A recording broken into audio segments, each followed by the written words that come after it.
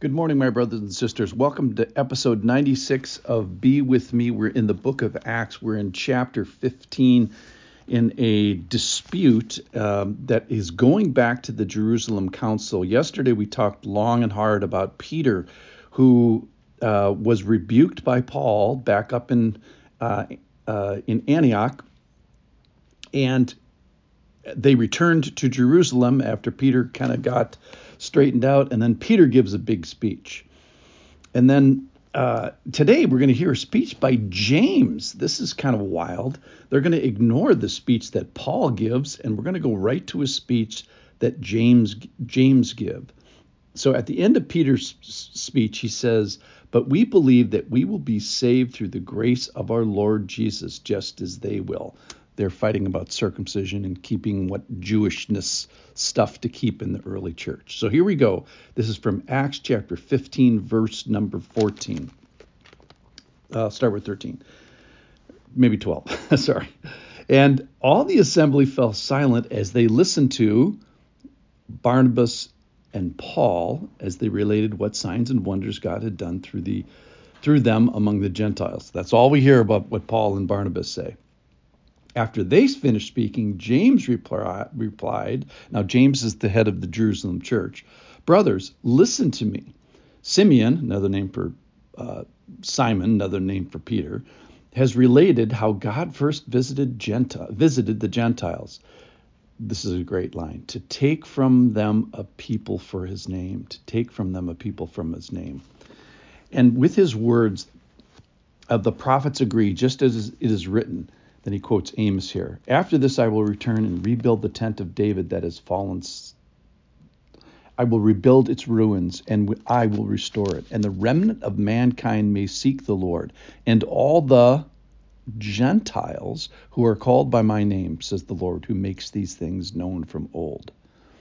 Therefore my judgment is," this is James talking now, "therefore my judgment is that we," speaking for the Jerusalem church, "should not trouble those of the Gentiles who turn to God, but should write to them and to abstain from the things polluted by idols and from sexual immorality and from what has been strangled and from blood.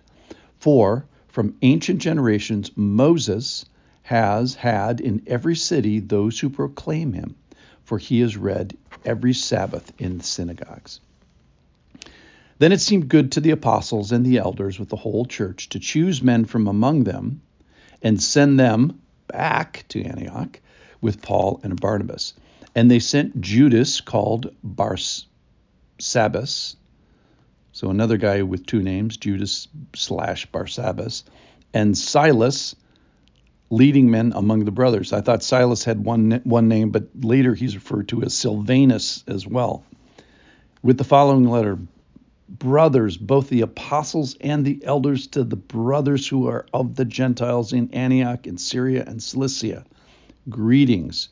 We have heard that some persons have gone out from us and troubled you with words, unsettling your minds, though we gave them no instructions." So here I think it tells them that this is a relatively rogue group that goes from Jerusalem up to Antioch to say, we're of the party of the Pharisees and you need to be circumcised.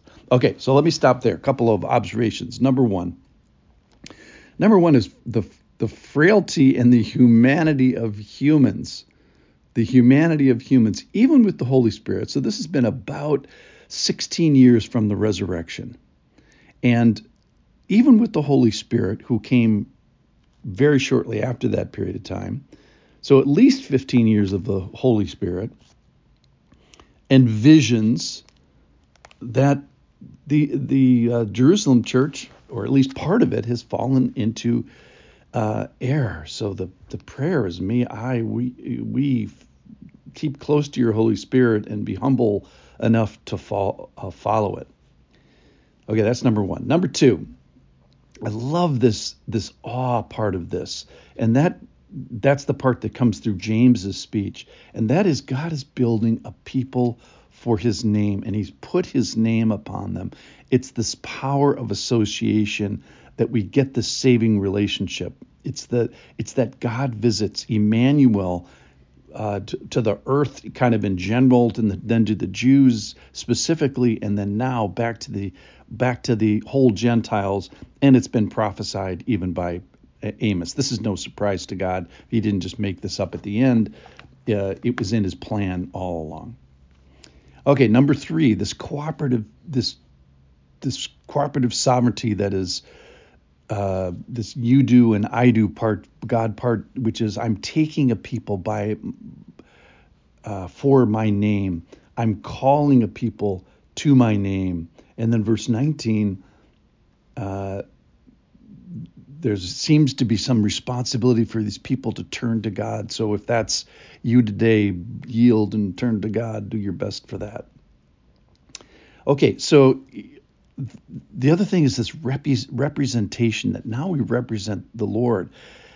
His name represents his character. So when they say he's taking a people for his name, the name part of that summarizes his essence and his character. So his name represents his character. And then our character represents his name in the world. So it starts with his name representing his character, and then our character goes forth into the world and represents his name. It's like saying, hey, I work for Apple Computers. Well, you then are representing that corporate name. Or, I'm a professor at Harvard. Well, the university is sort of bigger than any individual PhD, but the individual represents that name as they go out and speak words on behalf of that corporation or that university. And then finally here, this thing about troubling, that we can, by our words, trouble others and unsettle minds. And I just think that a helpful thing in conclusion today is make today a day that doesn't cause trouble. Make today a day that maybe bears trouble and eases burdens rather than causes burdens. So our character is representing the Lord as we go out into the world, and let that bearing of his character be one that takes away trouble rather than causes trouble. Thanks for listening, and we'll talk more tomorrow. I can't wait to see you there, Lord willing.